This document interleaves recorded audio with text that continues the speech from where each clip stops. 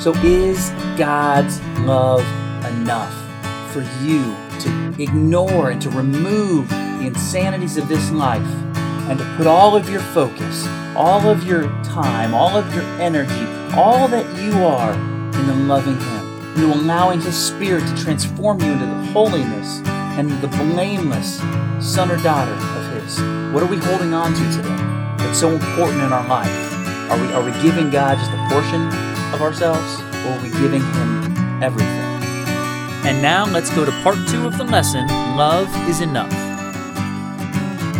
In the book of Matthew, chapter 22, verses 34 to 40, it says, "Hearing that Jesus had silenced the Sadducees, the Pharisees got together. One of them, an expert in the law, tested him with this question, 'Teacher, which is the greatest commandment in the law?' Verse 37, Jesus replied, 'Love the Lord your God with all your heart, and with all your soul, and with all your mind. This is the first and greatest commandment. And the second is like it. Love your neighbor as yourself. All the law and the prophets hang on these 2 commandments.'" So as you can see, Jesus' own words, what is the greatest commandment? Well, the greatest commandment is to love the Lord your God with all of everything that you are. Love the Lord your God with all your heart, with all your soul, with all your mind, with all your strength. I mean, it's every part of you. It is your inner man. It is your outer man. Don't just try to play the facade of the outer man.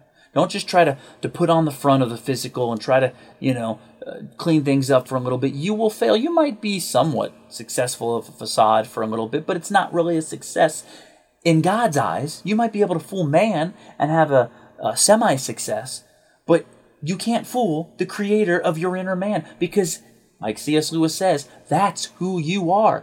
That's what God cares about, is the heart, the inner man, the soul, the spirit, where His Son will dwell within you through the Holy Spirit. That's what He's looking at.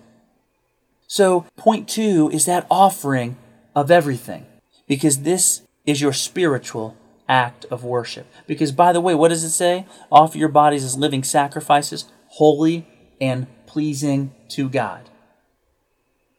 Holy and pleasing. Isn't we read that in Ephesians? You were designed, you were chosen, you were predestined to be holy and blameless. That was God's great, good pleasure for you, for your design of your life. So the way to please Him is through this sacrifice. Give it all. Everything you are. Give it to Him. And He will do amazing, wonderful things in your life.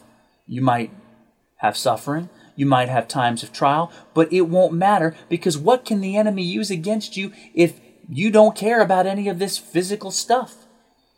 If love is enough, if the love of Christ is sufficient and enough in your life, what can the enemy come and try to rob and steal and take from you that will put you into a place of depression and just anger with God, to the point where you're just all over the place and part of the insanity that circles us in life? What can he possibly do if Christ is everything? If He's the only thing? If He's the number one and the 100%? What can the enemy do? You will completely disown your enemy, the devil, if love is enough.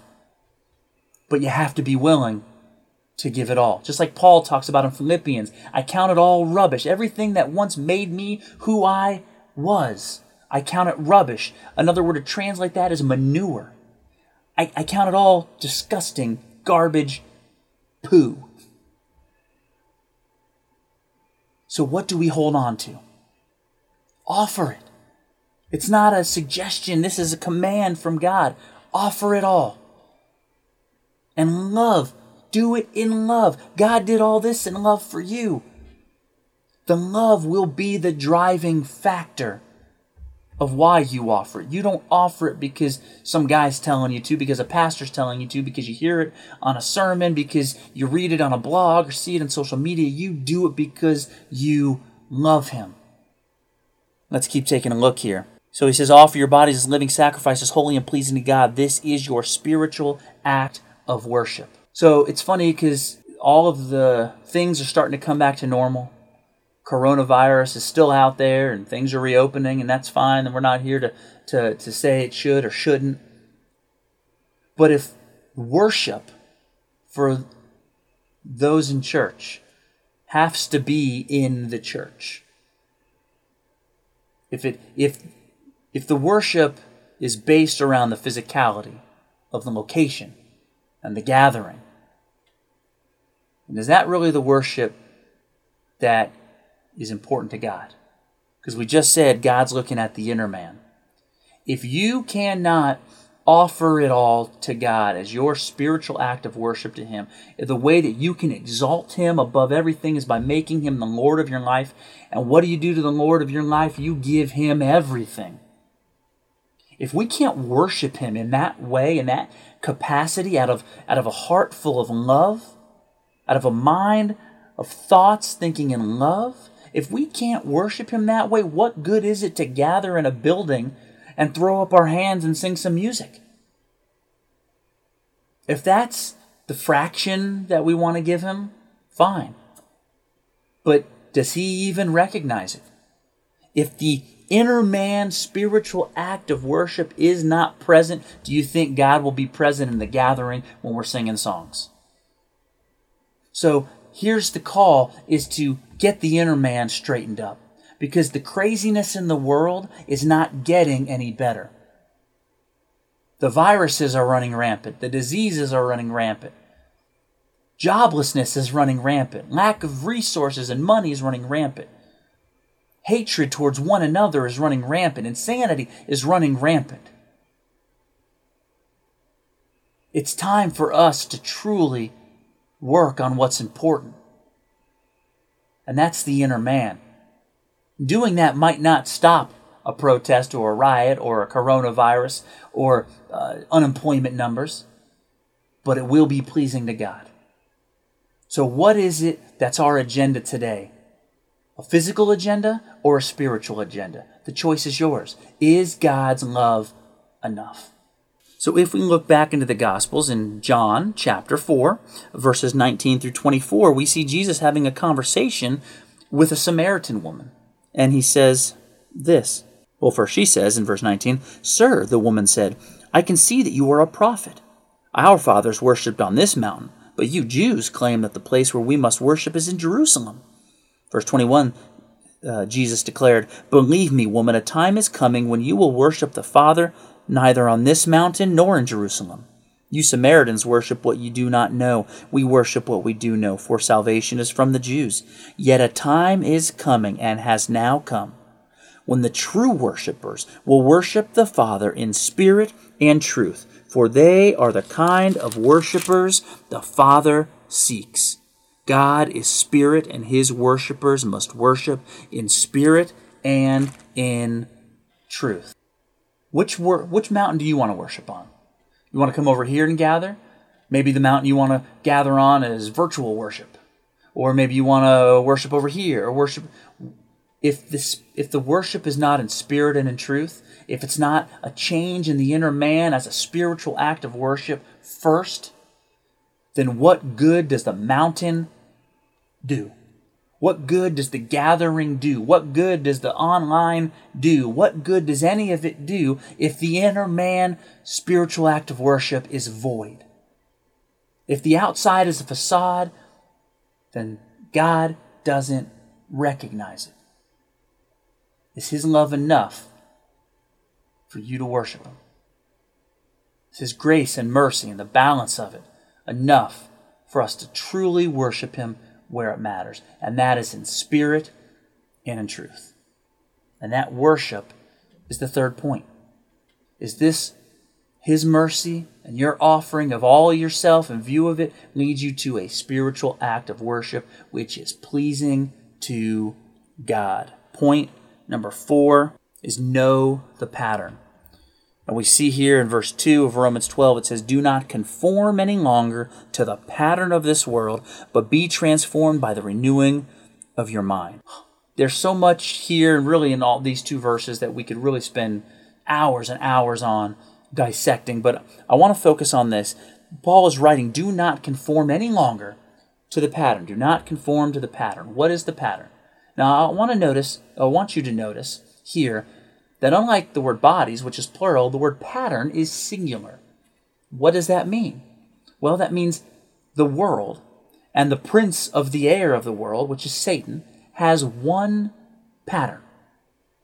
He is not some gifted genius who sits back and says, ooh, this person over here is going to be a tough cookie to crack, so let's come up with some new scheme in order to tempt and trap them into the mold that I want them to be.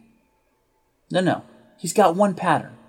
The same pride and arrogance and selfishness that he fell to, which got him kicked out of heaven, is the same pride and arrogance and selfishness that got Adam and Eve, that got man and woman all throughout history, that is getting man and woman even to this day. His pattern is the same.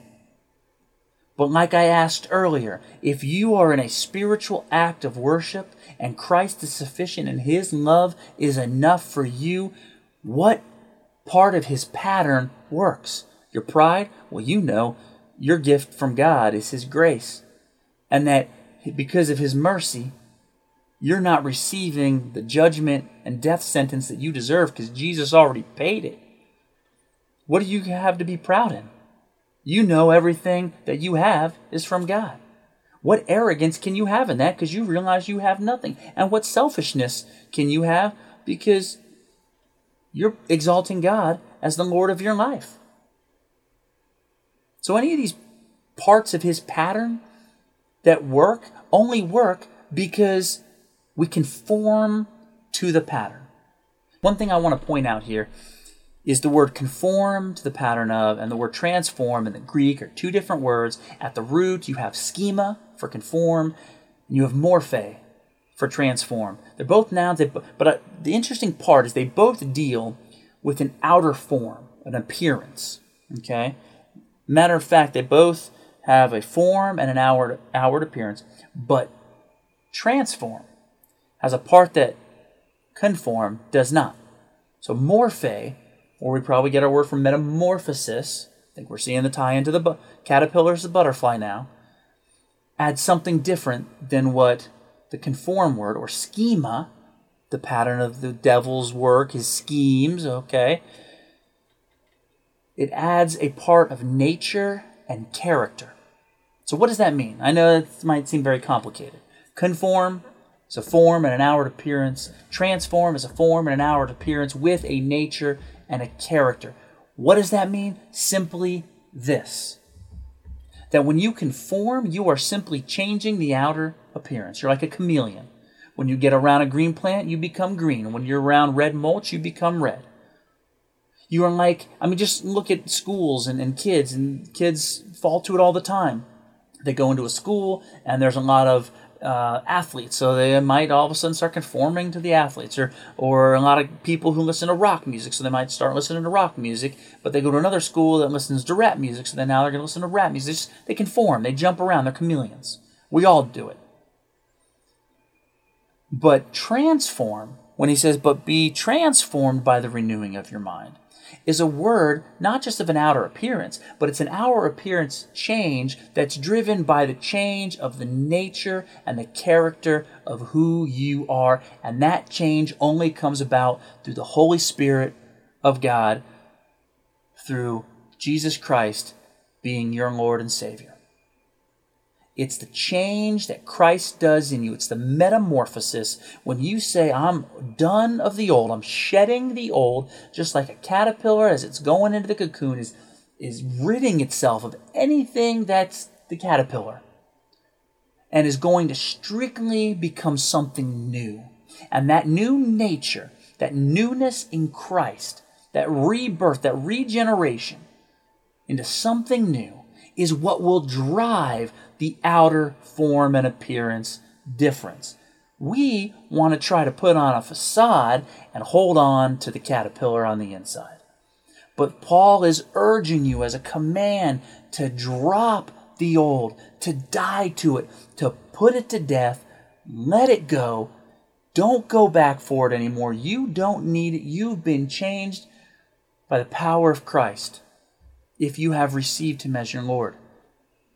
So in this moment, I just want to ask the question, have you yet in your life received Jesus Christ as your Lord and Savior in view of His grace, the free gift from God, the saving grace? Not just the grace that everyone gets, like the rain falls on the righteous and the unrighteous. We know that. Anyone who woke up today, whether you're a Baptist, Buddhist, Muslim, Catholic, agnostic, atheist, if you woke up, you had breath in your lungs, that's not something you deserve, that's grace. That's a common grace. I'm talking about the saving grace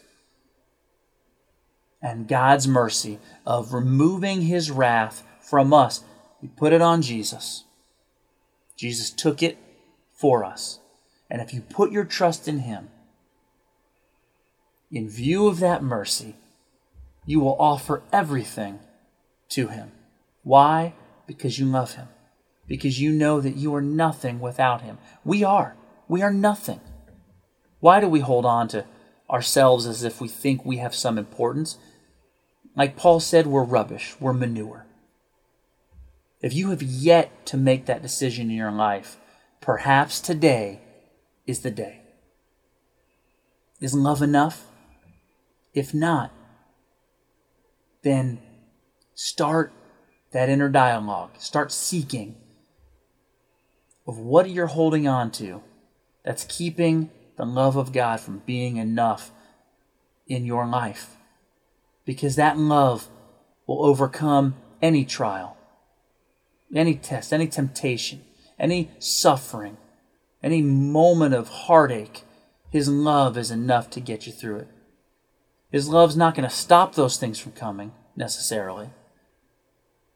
He doesn't promise that if you receive Him, you're free of the harms of the world. He doesn't promise that.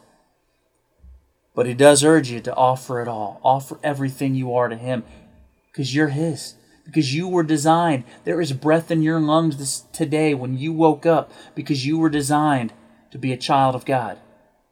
But we cannot be His child on our own because of our sin. We need a sinless Savior.